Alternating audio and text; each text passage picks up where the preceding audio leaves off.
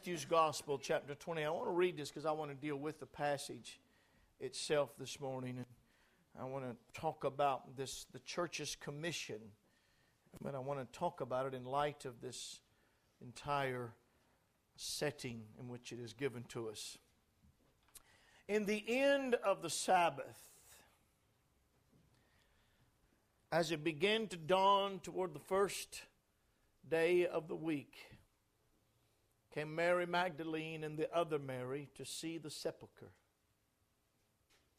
Behold, there was a great earthquake.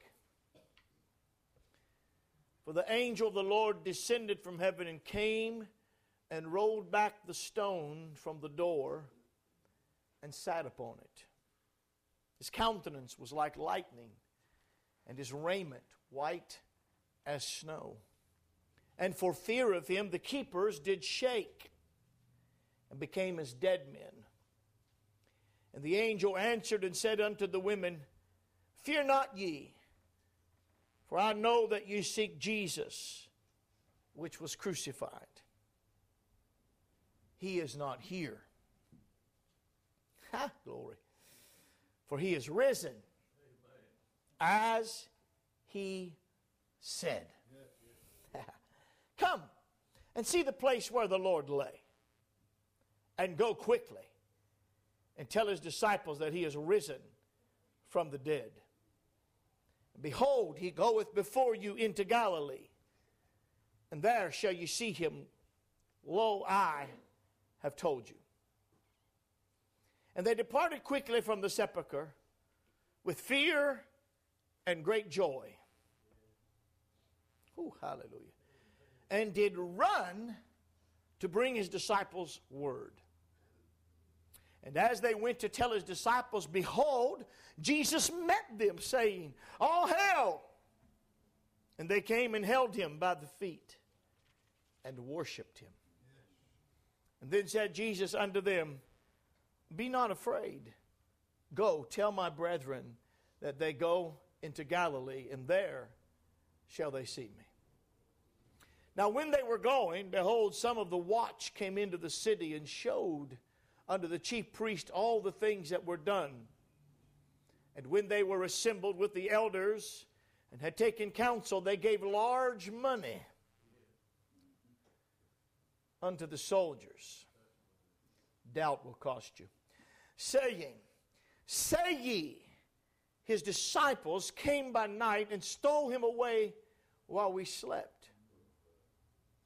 And if this come to the governor's ears, we will persuade him and secure you. So they took the money and did as they were taught. And this saying is commonly reported among the Jews until this day. Then the 11 disciples went away into Galilee, into a mountain where Jesus had appointed them. When they saw him, they worshipped him, but some doubted. Jesus came and spake unto them, saying, All power is given unto me in heaven and in earth. Go ye therefore and teach all nations, baptizing them in the name of the Father and of the Son and of the Holy Ghost, teaching them to observe all things whatsoever I have commanded you. And lo, I am with you always, even unto the end of the world. Everybody say that last four-letter word. Amen. Amen. You may be seated this morning. Amen. Yes. Well, I wish to talk to you this morning about the church's commission. We call this passage the Great Commission. That's okay. I'm going to look at it from the perspective of the church somewhat, the church's commission that God has given to us to go out into this world and to do what he has said to do. It hasn't changed. The Lord's purposes have not changed in 2018 from what they were in around AD, somewhere AD 28, AD 30, 32, somewhere, wherever you may put that time frame when he is giving this charge. Or in other words, almost 2,000 years, lacking a little bit, 1900 and 80, 85, so many years that has went by since the Lord has given this command, and it has not changed. The church has witnessed a lot of changes, so to speak. A lot of waters went under the bridge. But our calling is the same today as it was then. Our Lord is the same today as He was then. Nothing's been added to Him. His purposes are the same. His being is the same. Amen. His requirements are the same. His directive is the same. His power is the same. None of that has changed. I'm concerned as I preach this morning and share with you, there has been, excuse me, America is right now in an identity crisis. People are in an identity crisis. People are uncertain of their gender. They're uncertain of their future. They're uncertain of their relationships. We've come to the place we're not even sure what a valid marriage is any longer. We're not sure whether we are male or female. We're not sure really where our nation is going, whether we're Democrat or Republican, whether we're socialist or republic. And we have a generation today that has been disconnected from its roots. It's been disconnected from where it came from. And so we're reinventing the wheel. We're reinventing our identity, I should say, in a better way. And America is now going through an identity change. And America is going through a transformation in which we are now taking on a new identity. We're different than we used to be. Our perspectives are different. Our people are different. Our culture is different and is changing rapidly. And I am concerned because I believe that I see the church in the same state. And the church seems to be in somewhat of an identity crisis. Who are we?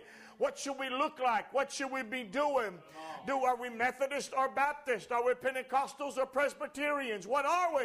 What should a Christian look like? What should a Christian be doing? And I'm concerned that in our age of distraction, I'm concerned that in this age of technology, in this age when much is going on around us and we are involved in this and that, things that are necessary, cares of the life that inundate us. And all that happens in our nation and in our world, my concern is that we don't lose sight of why we're here.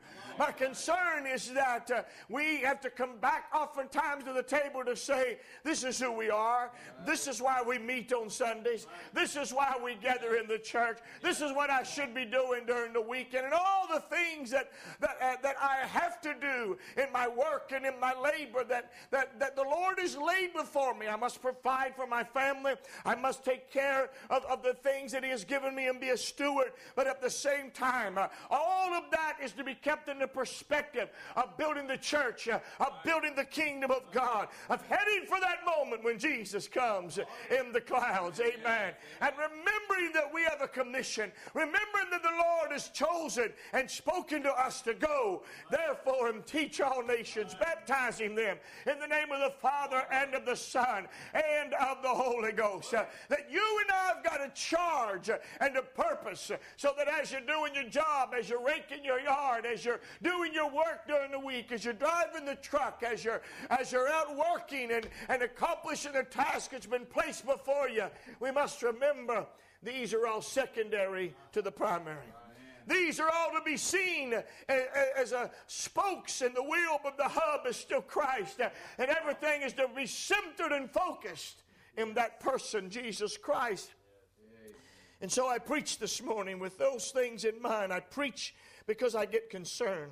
I preach because I see people sometimes in our church that I know you love God. I know the heart is there. And I feel that sometimes, though, people are distracted.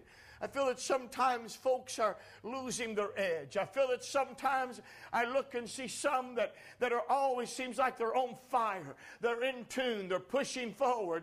They're in go. They're on board. And then sometimes I see some that are struggling and battling and not sure where they stand, not sure why they're going through what they're going through. And sometimes just inundated with the challenges of life, and they're struggling to overcome them. They're struggling sometimes to reach the the end of the day. They're struggling to get to another tomorrow. And though that they come and they're blessed, and yet that sometimes in that struggle, again, we can lose sight of why we're here. Amen. And I don't want that. And I know my own personal challenges as my life changes, as new things come to me, as new challenges come to my life. I know the challenges that my nation are presenting to me. I know those challenges that are coming in my own life. And I know the daily battle. I know the daily necessity. I know the daily devotion. I know the times in my life that I'm having to get a hold of me and say, no, this is where you go. This is what you do. This is what it's about. Don't forget who you are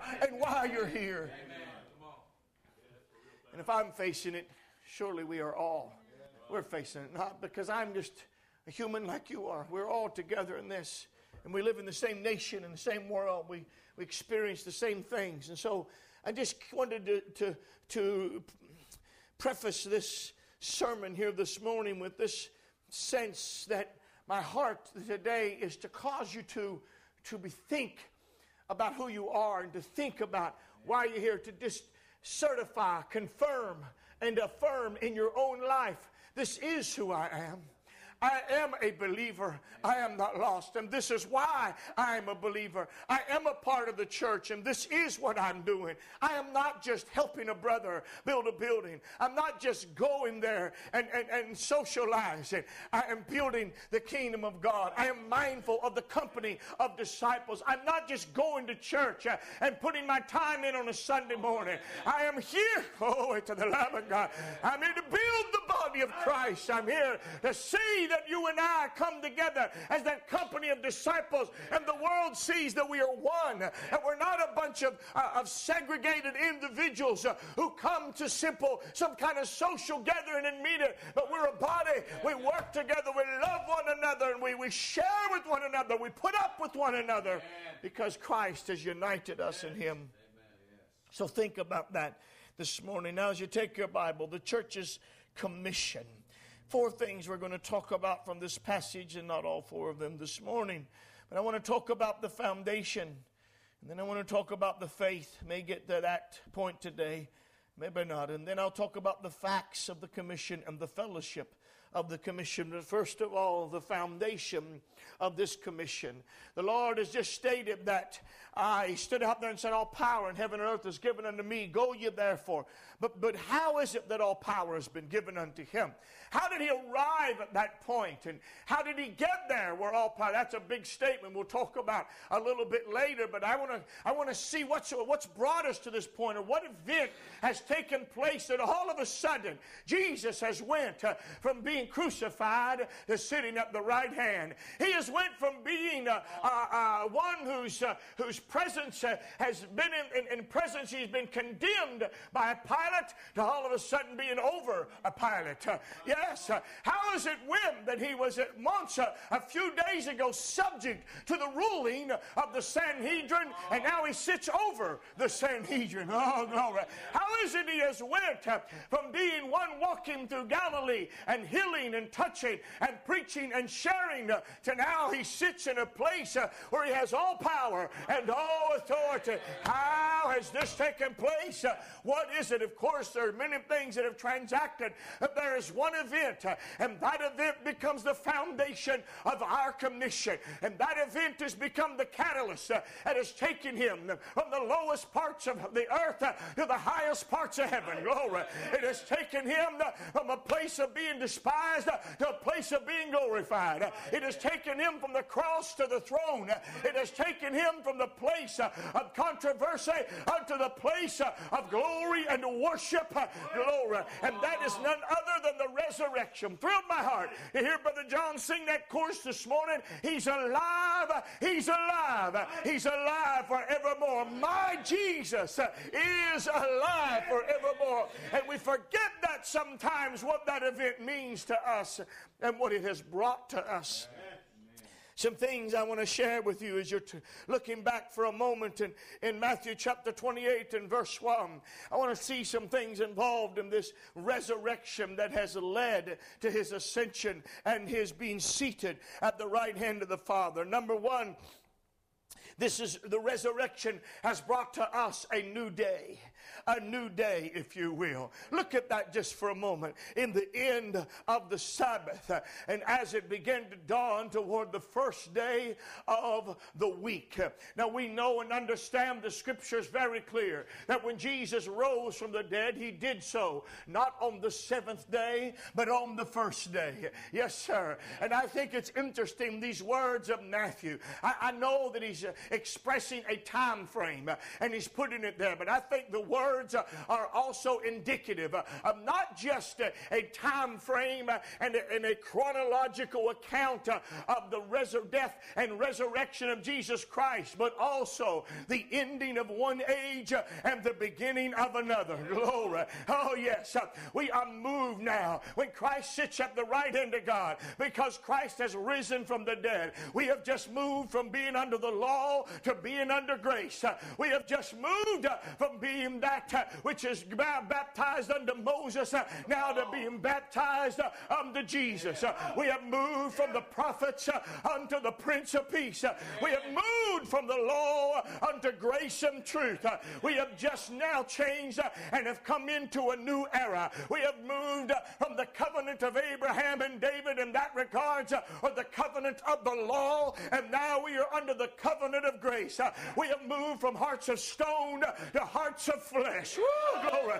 We have moved from living in the power of self to living in the power of the Holy Ghost. That event is the catalyst that will put him at the right hand, and from there on, everything he does is going to affect the church and govern the world. He's going to send the Holy Ghost. That event brought to us a new day. Amen. The end of the Sabbath. The end of an era, the end of a covenant, if you will, something that was faded and dying out. Paul talks about the glory was fading away, but this new covenant has a glory that will never fade away. Oh yes, it's just a simple thing, the end of the Sabbath, but I think it was also the end, if you will, of an age and a new age coming in. And now here we are sitting in 2018, and you can fuss about it and argue about it all day long. But the fact is as Christianity grew and as it began to leave the roots of Judaism, first of all, it was distinct from Judaism from the beginning. Not so much in group, if you will, but they preached a message that the majority of Jews did not adhere to. They went out and preached Christ. He was a Jew, and they went out and preached that he is Lord of all. He is the Son of the living God. And I will tell you, the bulk of the Jews, the cross was an offense to them, and they did not receive it. But understand in that kind of a time frame that Christ would go out, and it was there connected to Judaism. But soon Judaism would have to fade away. There would be a distinctiveness that would come to the church, that they are set apart. They are not the same as we are. They do not hold the same ideas. They believe Messiah's come, and we're still waiting for Messiah. And Christianity became that exclusive, unique religion in all of the world. Oh my. And here we stand today in a new era, and it came about that our day of worship would no longer be the seventh day, it would be the first day. We would no longer worship on a Jewish Sabbath because we're not Jews. Our Sabbath we will keep. We will have a cycle of 7 days, 6 days of labor and the day of rest. But our seventh day will be our first day. And our first day will be our day of worship. Why? Because we are here not to celebrate the giving of the law, but we're here to celebrate the resurrection of Christ. Hallelujah. We're not here to celebrate a glory that's fading. We're here to celebrate a glory that's increasing. We're not here to celebrate the letter. We're here to celebrate the Spirit. Hallelujah.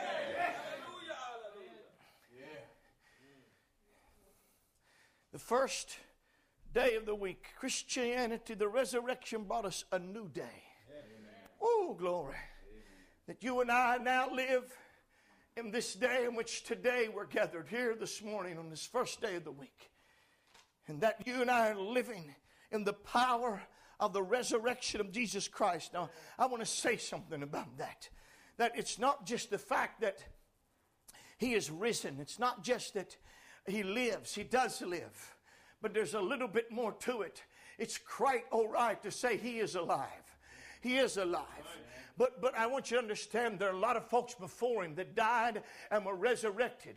And you could say Lazarus, after 4 days, he was resurrected. And his sisters could go crying throughout the neighborhood. He's alive. He's alive. But they would also come a day when they would go back through that same neighborhood and say, He is now dead. He is now dead. Jesus is the one who was alive. He died, and now He's alive forevermore. Glory. Lazarus was alive. He died, became alive, and died again. Yeah, that's what it was. But Jesus rose to die no more. He's not just alive, He is risen. He is not just alive, He's glorified. He's not just living, He's resurrected. He has a different body. He has a new body. He's got a new position, if you will. He sits at the right hand of the Father. You and I have got a new day, and we're still part of a new day. We are not here celebrating some old ancient relic of a religion. We're celebrating alive and vibrant Christianity because the head of our church is still rolling and reigning. Touch Him. He is yet physical man, and yet enthrone Him, for He sits at the right hand of God, exalted above all principality and power. Our King is alive and resurrected. We are in a new day. There is no significance on that day. It's just an old ordinary day, grind day. Start your weekday. To them, it was the first day of the week. Under those Jews, it's starting a new week. It's just the grind. It's getting back. They're finishing up their rest. If that part is starting it back, and that's the day Jesus wanted to do, because His ministry is going to start something new. His ministry is bringing a new covenant, a new testament in His blood and in His body. This isn't ancient. It's brand new. And He's given us something that you and I can have and have new life. We are a new creature. We have new life. We have a new man. We have a new heart. We have a new hope. We have a new outlook. We are a new people. Oh, hallelujah. We've got a new beginning. And let us never forget that the church came into existence, and our commission is founded upon the resurrection that began for us a new day.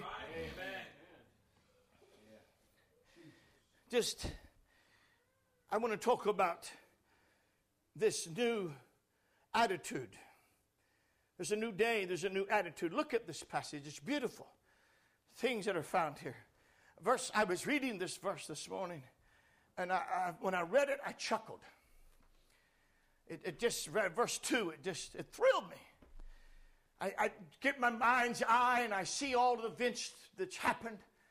The animosity, the darkness of the hour, the fear of the disciples as they fled, the failure of Peter, the suicide of Judas, the corruption of the Sanhedrin meeting in its darkness, it's unveiled, the confusion in Pilate's hall, his wife telling him, had nothing to do with this just man. I've suffered many things because of him in a dream this night. And Pilate washing his hands ceremonially. Pilate and Herod being brought together. The walk up Golgotha's hill, Christ and Simon bearing his cross after him. Christ lacerated, bloody, his face just obliterated and swollen, his beard having been plucked out, his body covered with blood. Him looking at the women behind him and saying, don't weep for me. They've done these things in a green tree. What shall be done in the dry? And man, if they're doing this to good folks, what are they going to do to bad? You better weep for your children, because that's a culture you live in. Come on now. He said, you better look around at your culture. You better look around at your nation. You're living under a government that condemns a healer. You're looking under your government that condemns one who's delivering people from sin. You're living under a governor and a country and a people that will condemn their very best. If they're condemning me, what are they going to do with you? You better pray for your nation. Dark days. Earthquake took place. 3 hours of darkness, an eclipse of the sun. Sad. They take him out, and finally, not even one of the 11 will do it. One's dead. There's now 11. But there's a disciple by Joseph, by the name of Joseph of Arimathea. He goes and begs the body of Jesus.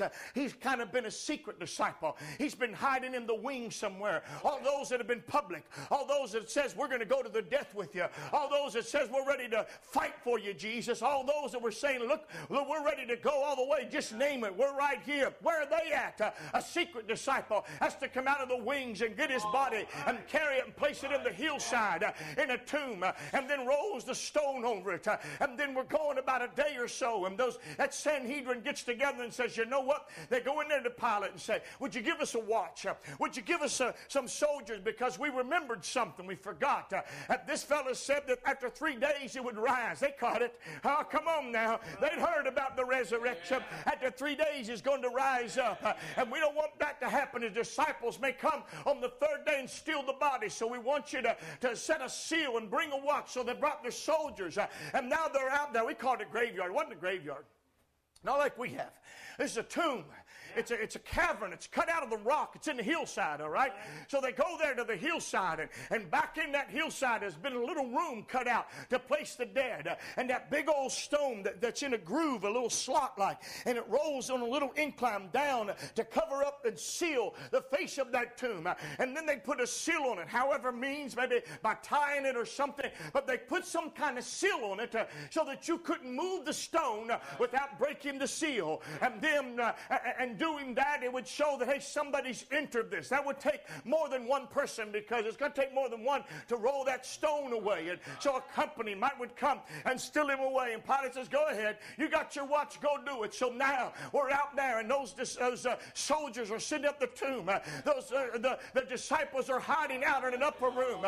The women are talking among themselves. It's all they can think about. They've celebrated Passover, but it hasn't had any value this time. They celebrated Passover, but it's been a humdrum, because all their minds can think about is the king. What happened? Where did it go wrong? I didn't see this coming. Why did he go through this? What's this crucifixion about? Did you see him? And they talk about it. Did you see the look on his face? Did you see the pain in his eye? Did you feel the darkness? Did you feel the earth went under your feet? All of that coming. And then I see all of that darkness, and here came, I thought was kind of humorous, all of a sudden the rock shake again. All of a sudden, as it begins to dawn, as the light is beginning to come and rise upon that morning, here comes another earthquake, and it shakes it. And all of a sudden, here comes down an angel. There's these soldiers, and some women had come to the sepulcher. The Bible said that they came to see the sepulcher. Woo, glory. Oh, yes. All they came to see was a tomb. They couldn't get in it. They had no way to access it. They just came expecting to find a body, but they went away. No, glory to God, finding nothing. But what grabbed me is this. Here comes this great angel coming from heaven. It's like lightning. His appearance will blind you. You ever see how bright lightning is sometimes? He shines with a brilliance.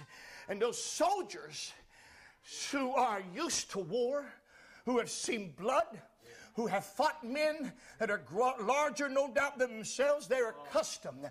They're accustomed to difficult circumstances. They're accustomed to killing. But this is one event that when they saw it, makes for speechless. They were dead men, the Bible said. They just fell down like dead men. They're scared. These big, tough soldiers are scared out of their wits. They don't know what's up. And you know what he does? That angel just takes and rolls that stone away. This is what I like. And then he just sits on it. Yeah, come on. I don't know. You know what came to my mind in our modern vernacular was, take that. Yeah, that's right. Yeah. Yeah, you nailed him to a tree. You got rid of him. You locked him up in a tomb. And he comes down and rolls it away. It's empty. Take that. And he just sits there. I could see him sitting on that stone this morning with that kind of smug look on his face. Ha ha. Let me tell you something. It wasn't but a few days ago that angel himself was in consternation. He couldn't grasp it. Why have we not been called upon? Why has he not called the legions of angels? Why has he not called us to wipe out the people? What's been going on here? But it's all clear now. Hallelujah. He sits there and he sits on that stone. It's empty. He's at the right hand. He has been restored to a place of glory. Hallelujah. Hallelujah. Woo! It's like, how's that tickle your fancy? How's that, Caiaphas? Take a look, buddy. Come on. Bring your road show. Bring your Pilate. Bring everything over here. Bring your entourage. Bring your armies. Gander at that tomb. Hallelujah. I like this. Watch it. He says, talks about his countenance, the fear of him, the keepers, the guards, they shook and became as dead men. They didn't move a muscle. Woo! I like that. I like this, verse 5. And the angel answered. Ain't nobody said nothing. Ain't nobody said nothing. Oh, yeah, they have. Their very position, their death-like silence, their fear is preaching. Yeah. Not so big now. How good's your sword doing you now, bud? How about that armor? How about that pension? How about everything you've got? Let me see that breastplate. Let me see them fancy sandals you're wearing. Let me see what you got those loins girded about with. Yes, sir. How is it that you're shaking now? How is it you're laying there like a dead man, speechless? You got nothing to say. You can't even move a muscle. You dare not lift your sword. Take your sword, man. Stand up and fight. You're there to guard the tomb. Someone has just come and broken the seal. Someone has just come and taken the seal and broken it that you put on there. Get your sword, sir. Get up and take your job seriously and defend it. Why the silence? Come on, brothers. There are times when silence speaks. And the angel answers. But I like this. He didn't even speak to those fellas. And he said unto the women. Now the soldiers are there. But the women who have come, oh, glory, hallelujah. Because this message is for those, it's preached to all, but in all earnestness, it's to those who want truth. It's not to those who are out to fulfill, because they won't have it. It's for them, but they won't have it. No, sir. But he doesn't even address the soldiers. They're not worth time. But there's some earnest seekers here. There's some folks that are sincere. There's some folks here that are looking for something. There's some folks here that are disappointed. There's some folks here whose hopes have been dashed. There's some folks here that are down. They're not proud and haughty like those soldiers. Let them soak a little bit in their humility. Let them soak up a little bit of their humiliation. Let me talk to these women over here that have a great need. That's what the Bible said. And he said this. Notice this. He said, I know that you seek Jesus, which was crucified. Glory. He is not here. There it is.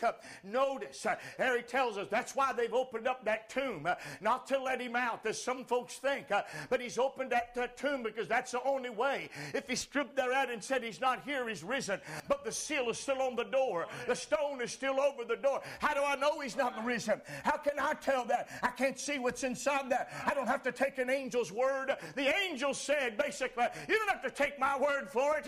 He's not here, and I rolled this stone back so you can see he's not here. Come on inside. Enter into the tomb. Notice that's what he says. I like this. And he said he's not here, for he is risen. And he said, come and see the place where the Lord lay, and go quickly. Here's something I want to bring out to you about this resurrection that you and I have here today. There's a new attitude that's going to come out of this. Something's going to change. It's changed in the angels. They've went from standing at attention with a sense of not knowing what's going on to now sitting on stones and just watching this folks go by and say, look here, he's not here, he's arisen. I know he had to have a smile on his face, surely he did. But what about the women? He does something. He said, come and see where he lay and then go quickly. In other words, I want you to see and be convinced that he's not here and he's risen, and then go on your way and start telling and preaching to the others and tell them that he has risen from the dead as he said. What's the thing? I tell you, too many folks are hanging in the tomb. They went in there to get convinced. They went in there to see that He's risen.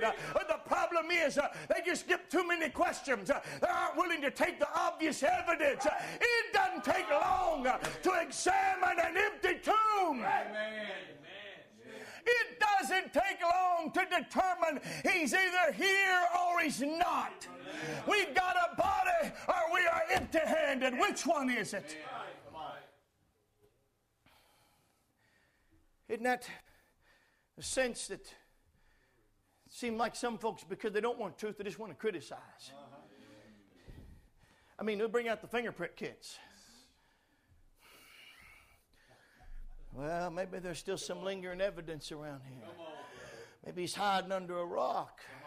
Maybe he's back in the corner. You ain't looking for him to be risen. I'm not trying to tell you ignore it. I'm just trying to tell you, folks, that the resurrection event has got more historical evidence than any other event that we know of. Yes, it is. We got less literary, written historical evidence to verify that Julius Caesar existed than we do the person of Jesus Christ. We've got more written evidence to confirm that Jesus was real and He died and He rose from the dead than we do for all of Shakespeare's plays. That we will take Shakespeare as gospel. We will take Roman history as gospel. We will read about those things and take them as if they're gospel. But we doubt the thing. Why? All you want to do is hang around a tomb. All you want to do is hang around a hillside and try to find something to say that He's still there. I got news for you, buddy. It don't take long to discover He's not here. He has risen and He lives forevermore. Smell the tomb. The stench of death is gone. The clay clothes are empty. He lives forevermore. Hallelujah. Get your conviction established and roll on. Woo! He's either dead or alive. And if He lives, serve Him. And if He's dead, go on your merry way and find somebody else. Woo! Go quickly. Tell His disciples He's risen from the dead, and behold, He goes before you into Galilee, and there shall you see Him. Lo, I've told you. I like this. They departed quickly from the sepulchre. Now remember, they came to see a sepulchre, but they came expecting to find a body. And what has brought them joy is not what they found, but what they didn't find. Woo!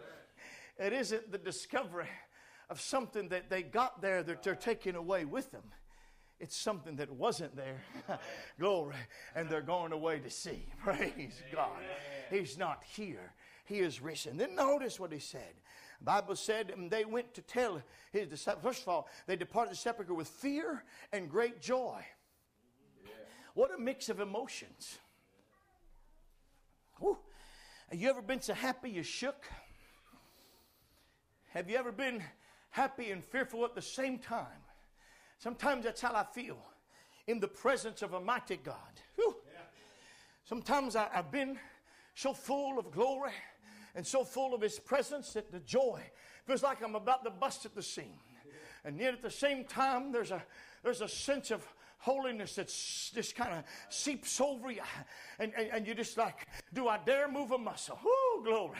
You want to jump and you want to run at the same time. And you just find you can't do it. They go away, they're shaking in their boots. What are they saying? Did you see that angel? I never felt anything like that. Did you see how they rolled that stone away? My. Let's just put it where it's at. Very few people in life really get to see an angel. Very few people get to witness what they witnessed. There was only a handful that got to see that angel at the tomb. And there was a crowd of skeptics and the soldiers and the crowd of believers and the women. And the angel addressed the believers, but when they left, they're as excited as they've ever been. Imagine what a transformation when they arrived at the hillside, when they arrived at the tomb. My, what a situation. They come there pondering who's going to roll away the stone. They come there with their spices. They come there to celebrate a past event, a past life, a past ministry. They come there to celebrate a good event. They come there to celebrate a good man. Oh, but when they get there, they're really sad. They're grieved in their hearts. But all of a sudden, where's those spices? I got to wonder if they didn't leave them on the ground. What did they do with those things that brought to seal up the body of Christ? They're no longer necessary. He doesn't need your spice. He doesn't need your fragrance. Oh, he's got all his own. He's not got on him the smell of death. He lives forevermore. Hallelujah. Joy. They left with joy. Great joy.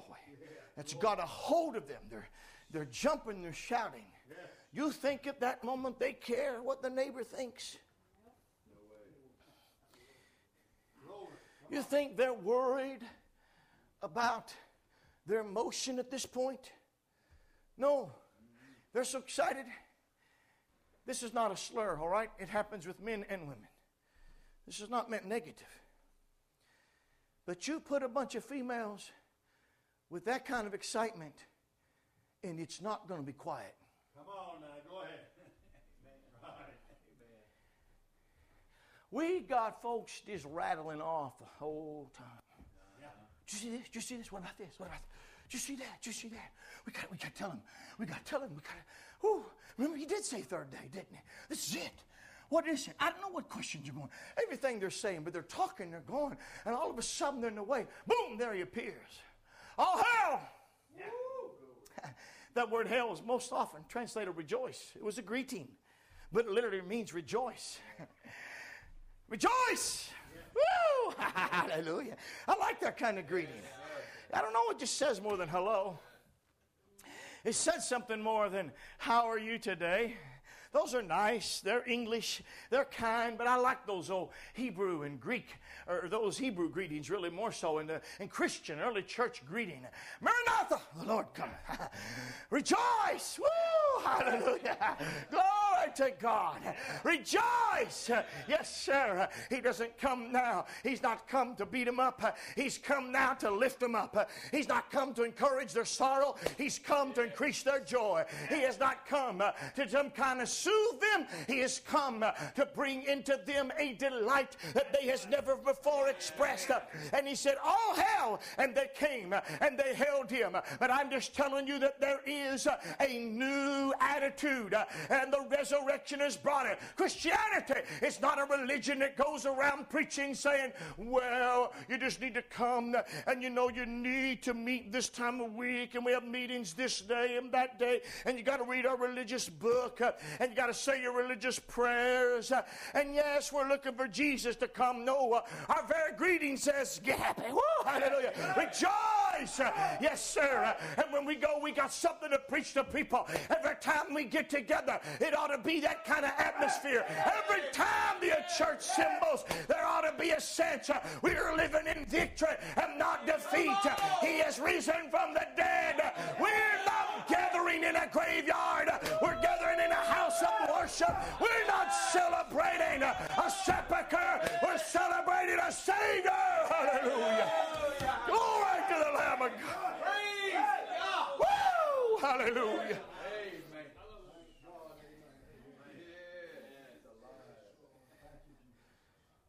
There's a new devotion. Look what they did. The Bible says they're going, I don't think they're ambling along, they're running. I mean, they're running. Come on, let's go, we gotta go, come on. We go, tell them, hurry up, come on, Mary, come on, hurry up, let's go. We got to go. We got to tell them, oh, wow, wait for me. I could just see him doing that. And then all of a sudden, boom. Oh, hell! Yeah. And they fell down. And they got a hold of his feet. Yes, sir. I'm telling you, they all just got around his feet. Yeah. And I said they held his feet. That word held there means to take hold of. It means to seize. It means to get a grip on it. They didn't just touch it. I think one of the things they're saying is this. First thing, you left us the first time. You ain't leaving us again. Come on. You got away from us once. That'll not happen again. I could see him. If I'd had it to do over, I'd have hung at the foot of that cross. If I'd had it to do over, I'd have went to the tomb with you if I had to. I think so. Maybe some are thinking that. But they got a hold of him now. And I'm telling you, here they are. What are you doing, ladies? You are down in the dirt. You're on a dusty highway. You've got your clothes dirty. It doesn't matter. Doesn't matter about the dirt on the clothes. Doesn't matter about who's watching us. We're in the presence of the King. Glory to God. This is not merely Jesus of Nazareth. This is resurrected Lord. This is not just him who heals. This is he who reigns. This is not just the one who teaches on a hillside. This is the one that sits at the right hand of God. His very presence emulates deity. His very nature lets you know you're in the presence of God Almighty. Woo! Hallelujah. These who ministered to him of their substance, these who cooked him meals, now lay hold of his feet and worshiped. That verse alone is enough to say he is God. Because he had no right. And these are not fly-by-night ladies. These are not mere emotional women, silly women, easily seduced. These are women of discretion. These are virtuous women. They may have been former prostitutes, but they've been following the King. They have got records that show that they're women of virtue. They're followers of the Lord. Their lives have been transformed by his ministry. And now the one whose words mesmerize them, their presence now humbles them. And they get a hold of his feet and they worship him. Well, they didn't have a shouting service. What do you mean they worshiped him? They laid themselves at his feet with such adoration, such sense of majesty, that he is august, he is majestic. Who are we to even look upon him? If they've got a hold of his feet, I don't think they're doing this number. I don't think they're holding the feet and looking like that up at the sky. I think they got their head buried right down there next to those feet. I don't know. It's a new body, so it's probably going. But oh, wouldn't it have been wonderful if Mary's fragrant perfume had just lingered a little bit? I don't know. They can see the nail scars that are in the feet, and they know it. I think these are women who have washed the feet of the Lord. Come on now. I believe these are women who have, when he entered the house, they've washed his feet before. They know those feet. They know this is not an imposter. This is not another one. This is the very same Jesus. How he lives, I do not know. How he lives, I do not know. How he came up the cross, I do not know. How he can have nail scars and yet live, I do not know. But it is the same Jesus. It is the same Jesus. It is the same Jesus. And I will worship him. Woo! My teacher is also my God. My teacher is also my Lord. I'm a disciple, but I'm also a subject of the King of heaven. Amen. They worshipped. The result is not a barrage of questions, though they surely had them. The first instinct is not to hold a committee meeting. Their first instinct is to worship. Love, adoration. You suspect that maybe those ladies, that some of them, I know, what kind of emotions are they going through when he died? Surely there's fear. Surely there's bewilderment. Incredulousness. It's like this, how can this be happen? Overwhelmed. But I can also feel probably some frustration. Maybe even with some a little anger. If you looked at that scene and didn't get angry at the Sanhedrin, I'd got to wonder whether you were even alive. If you didn't see the injustice of those, let me tell you, these women didn't spit on his face. No. Come on. Amen. They weren't up there mocking him. They stood afar off and beheld the whole scene. Bewilderment. I don't know how to express their emotions. But when they got in, oh, hallelujah. When they got in the presence of the Lord, all those emotions have faded. And there's only one now that dominates the being, and it's honor Him. We do well to see Him again. I think sometimes we arrive at the house of worship and the Lord manifests Himself, but we still let our bewilderment overcome us. We're still looking at our trouble. Well, our problem is instead of running to meet Him, we're still inspecting the tomb. Oh, yes.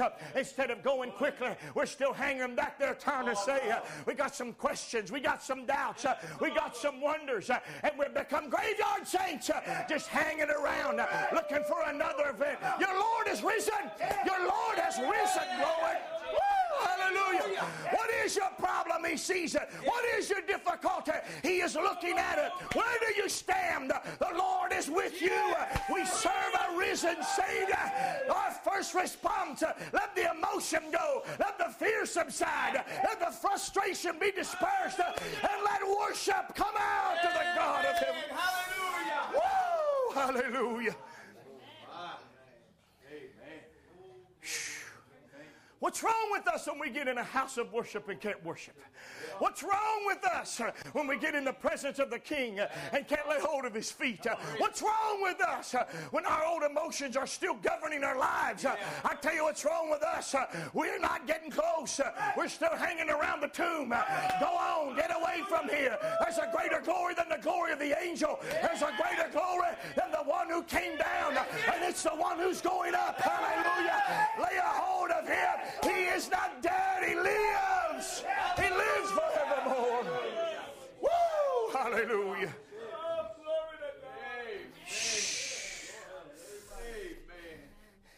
A little later on, they get to Galilee, and they went at a place appointed.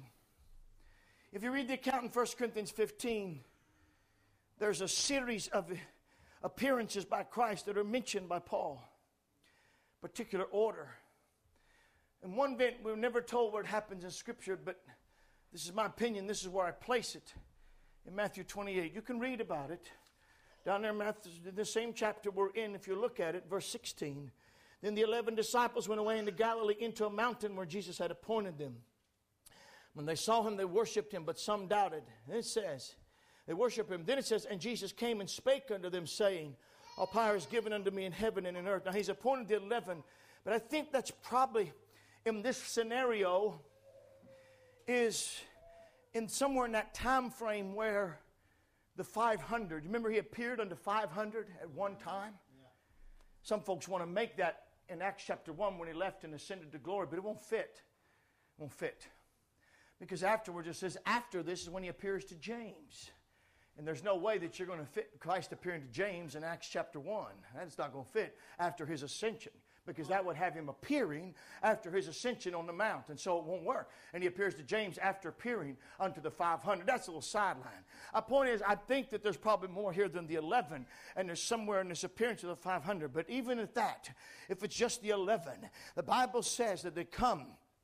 And when they saw Him again, there's something about it now when you get in the presence with Him. You don't argue with Him. When you get in His presence, you don't fuss with Him. You just bow and you worship. Lord, is there any other thing to do in the presence of God? Watch the seraphim. Watch the cherubim. What do they do in His presence? Holy, holy, holy. They don't ask, why are we doing this? They don't ask, what's this happening about? What's this going on? I tell you, when the Holy Ghost is moving in this place, it's time to shut down the questions. It's time to shut down the doubts. It's time for you to get on your face and say, God be lifted up. It doesn't matter where I stand. It doesn't matter who I am in the sense of what I'm going through and what my valley looks like or how large the mountain looms in front of me. None of that matters. Bigger than the mountain is my God.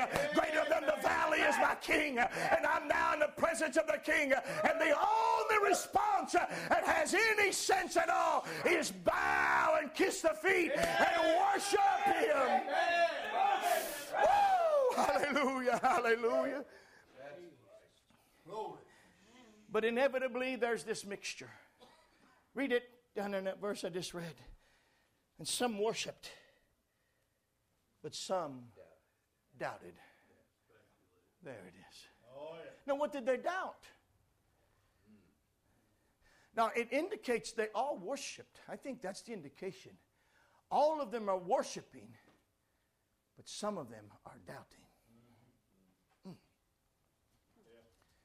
What are they doubting? Well, I think the thing that they're still struggling with,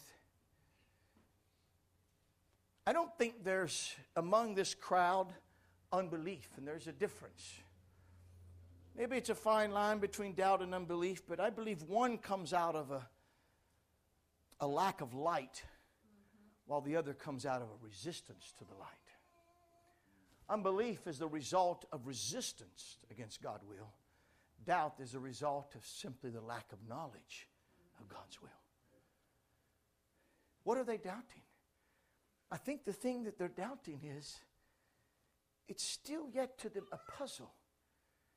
Put yourself there for a moment. Am I dreaming? Is this a dream? Is this real? Is he real? I saw him die. Is he real? I saw him die a horrible death. He was placed in a tomb.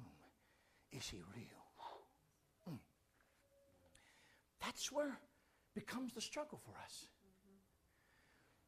We recognize he can be real, but have we been able to tap into that reality?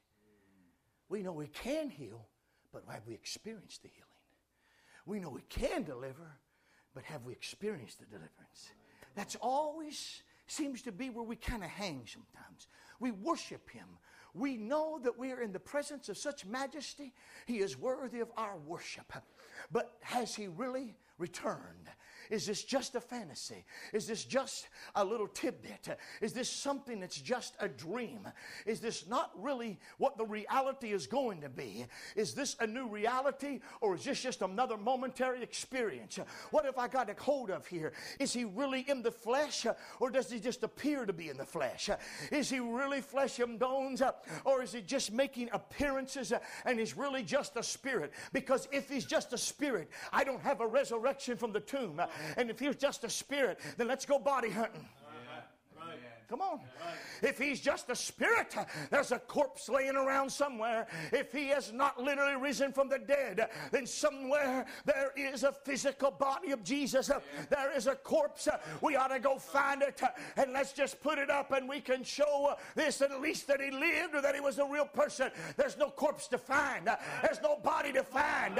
He is alive, and he is resurrected, and he's got a new body. Hallelujah. Oh, that old flesh has been consumed in the glory of this new man, and he's got a glorified body. And they doubted him. They're wondering, is this really him? Is this really you? How many of you are thinking sometimes, will he really fill me with the Holy Ghost? Will he really heal my body? You recognize the fact that it's a possibility, but it hasn't become a reality. You doubt in your mind. I say you ought to settle the doubts and worship him. I'm not worshiping an apparition. I'm not worshiping a dream. I'm worshiping the reality of my God. Hallelujah.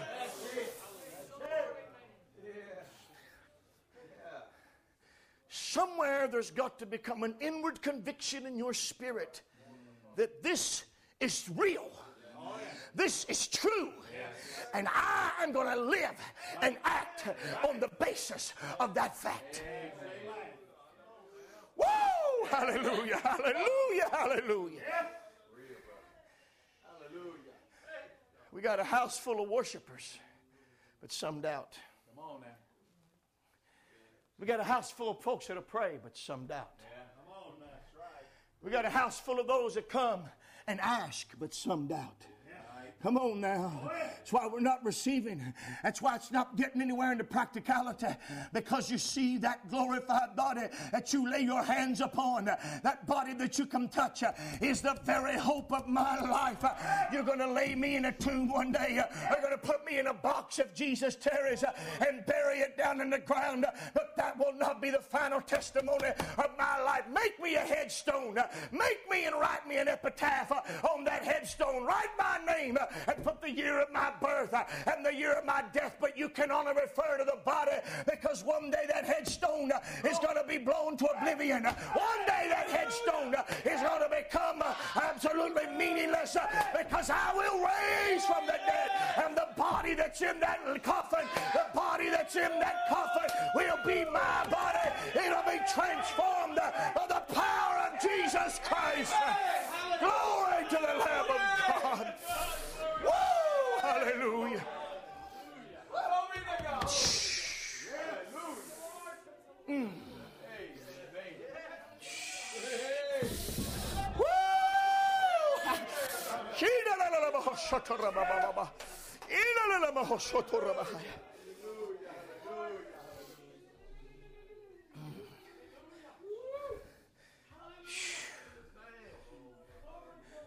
Read down to that verse number 10. Then Jesus said unto them, be not afraid, go tell my brethren. This has only been mentioned a few times in the ministry of Christ, but now there's a new relationship. What has been talked about has now become a greater reality. He had mentioned it back in the Gospel of Matthew. On one occasion, they come seeking for him, and he said, who is my mother and who is my brother? And he talked about whoever does the will of my Father, the same as my mother, and the same as my brethren. Later in Matthew 25, when he gives a parable, he will speak of an event that's coming in the future as not yet transacted. And it will be in the context of when people who are unaware of the full reality of what they're doing, they are helping Christians.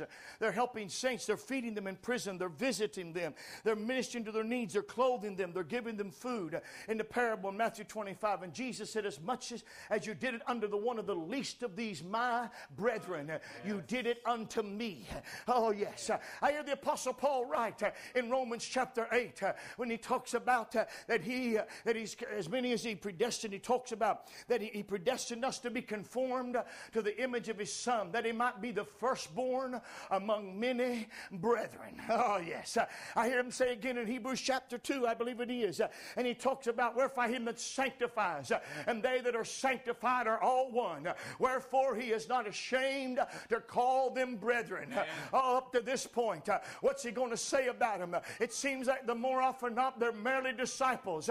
He has called them friends because he's telling them what he's going to do. But now, what has been happening, or what has happened as a result of going to the right hand of the Father, he is now going to be able to give us a new birth, and it was not possible before. He would tell it to Nicodemus, but it will not become possible until he sends the Spirit at the day of Pentecost. And that's all because of the resurrection. Resurrection takes him to the right hand of the Father. At the right hand of the Father, he sends the Holy Ghost.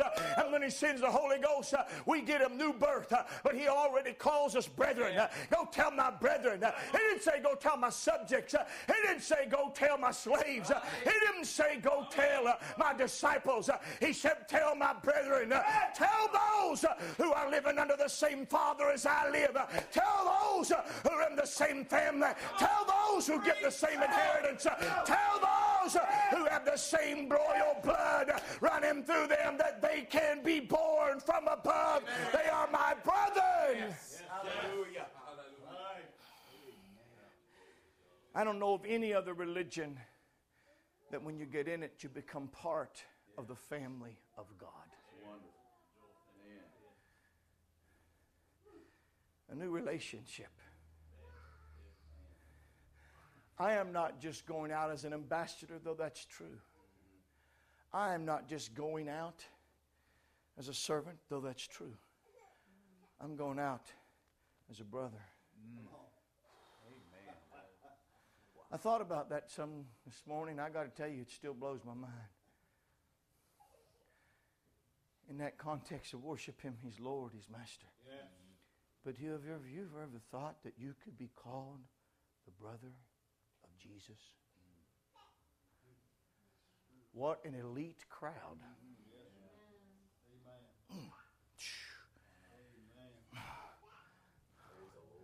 I never had a brother growing up. Still don't. I got plenty in the church. But physically speaking, I had two sisters. One's going on to be with the Lord. One lives in Gastonia. I don't know what it's like to have an earthly brother. I had some good friends that probably treated me like a brother in that regards. But a brother. I know one thing. When you got a brother, you grow up together. You live in the same house. You answer to the same authority. You're provided for with the same hand. Ooh, glory. Let me be the brother to the one who commended his spirit into the hands of the Father. If the Father took care of Christ, is He not going to take care of me? Oh, my. Oh, yes. If He raised up Christ, He'll raise me up. Do you think He's going to leave? You think He's going to raise up the elder brother and leave the other brothers in the ground? You think He's going to raise up one and let the others go without? No, sir. He might be the firstborn. He might get the glory, but we're still in the same house. My. I'm going to tell you something that gets a hold of me more than I can think about. That blows my mind. When God saves me, He doesn't just make me a distant servant. He doesn't just make me a distant subject. I am brought into the family. A spiritual connection it is, but I am now connected to Christ. I am His brother. I am His brother. I'm in the family of God. God is my Father, and I belong to Him. The same nature flows in my veins. Glory to God. Hallelujah. Woo!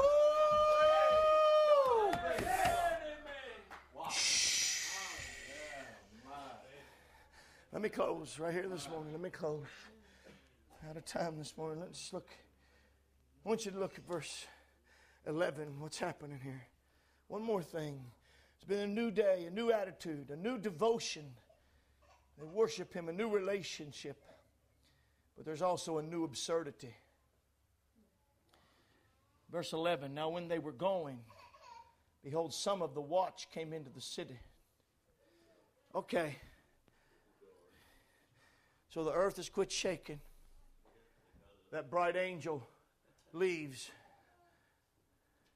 I still think for a while they just sit there.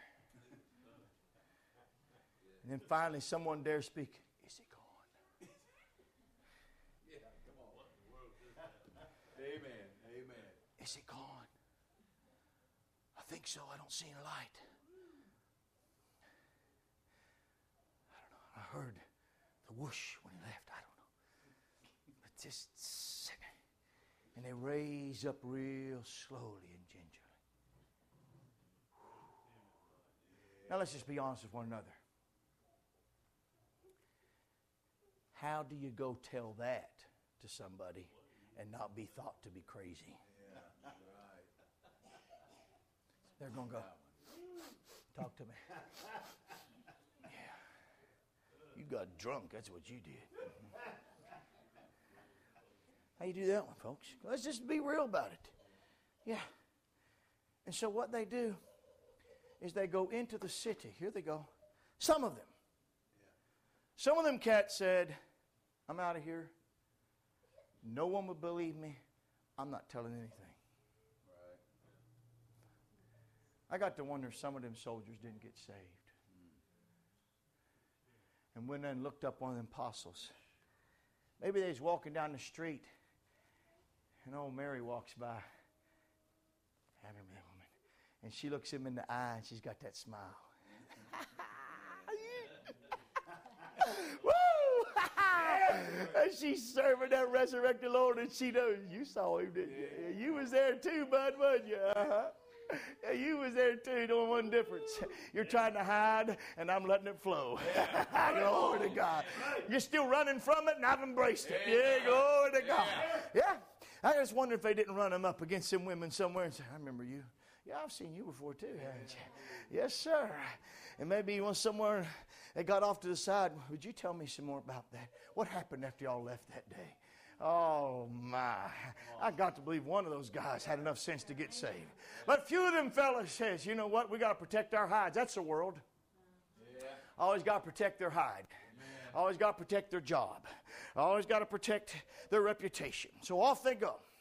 And they go back into them fellas. Fellas, did you feel that earthquake a while ago? We was out there at that tomb. You were not going to believe what we saw. You're not going to believe what we saw, fellas. We saw an angel. His appearance was so bright, buddy, we hit the ground. We didn't say nothing. This tomb is open. The seal's been broken. You go check it out yourself.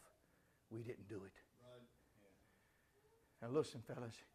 He's not inside. There's no body. What are we going to do? You can lose your job for that, soldier. You can lose your life for that. Yeah. You can lose it. What are we going to do? You know what is amazing? You know what that crowd should have said? What? There's no body? An angel opened and rolled the stone away. You were there? Are you serious? Yes. Maybe you got 3 or 4 witnesses, whatever. Yes, that's a fact. You'd think that, boys, maybe we better reconsider a little bit. Maybe we messed up. No. Nah. They know about that. They've so put light out of their mind and so hardened their hearts that when evidence that is undeniable sits in front of them, they've got a scheme. And so I see what we're going to do here. Tell you what we're going to do. First thing we're going to do is, hey, you guys are in a hot spot, and we know it. We put you there. Well, let's go get the treasury. Open it up. Yeah, here we go. What will it take, fellas?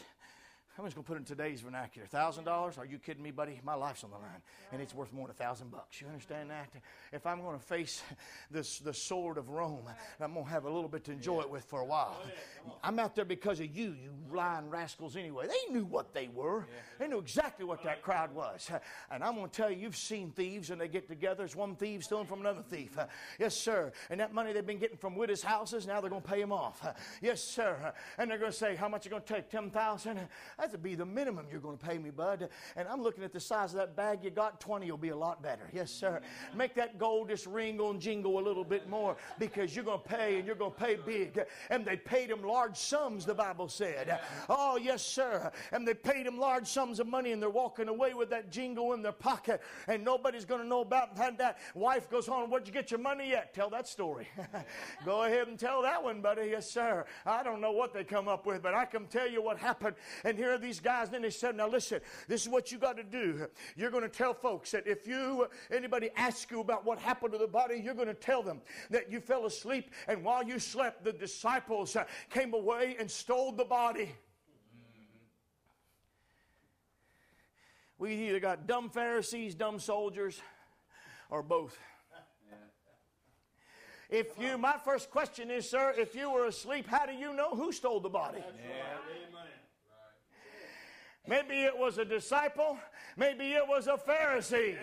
Maybe it was your mother or your mother-in-law. I don't know, bud, but I can tell you, if you were asleep, you got no idea. You better come up with a better story than that, because that one ain't going to fly. Yes, sir. Oh, I was asleep, and no soldier is going to admit he fell asleep on the job.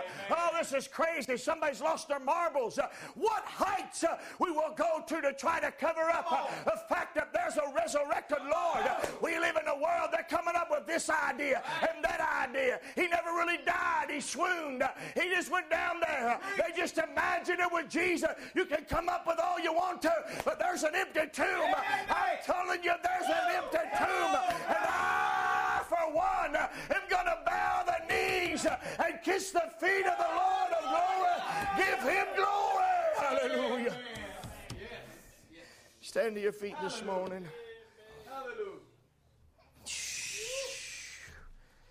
Our world is coming up with new absurdities relative to the resurrection, but each one becomes more preposterous than the one before it. Each story gets harder to believe. Each situation more difficult to lay hold of, and it becomes obvious at this point that all you've got is a bunch of hard-hearted people that don't want to admit the reality of the resurrection. Now listen to me. We've got a new day. We got a new attitude. Hallelujah. Oh yeah. Glory to God. We got a new relationship. Woo. Glory to the Lamb of God. And there may be new absurdities, but that's just what they are. Schemes that make no sense. We got a new devotion. He is no longer our rabbi. He is our resurrected Lord. We are not just pupils in a classroom. We are brothers. We are children of the Most High God.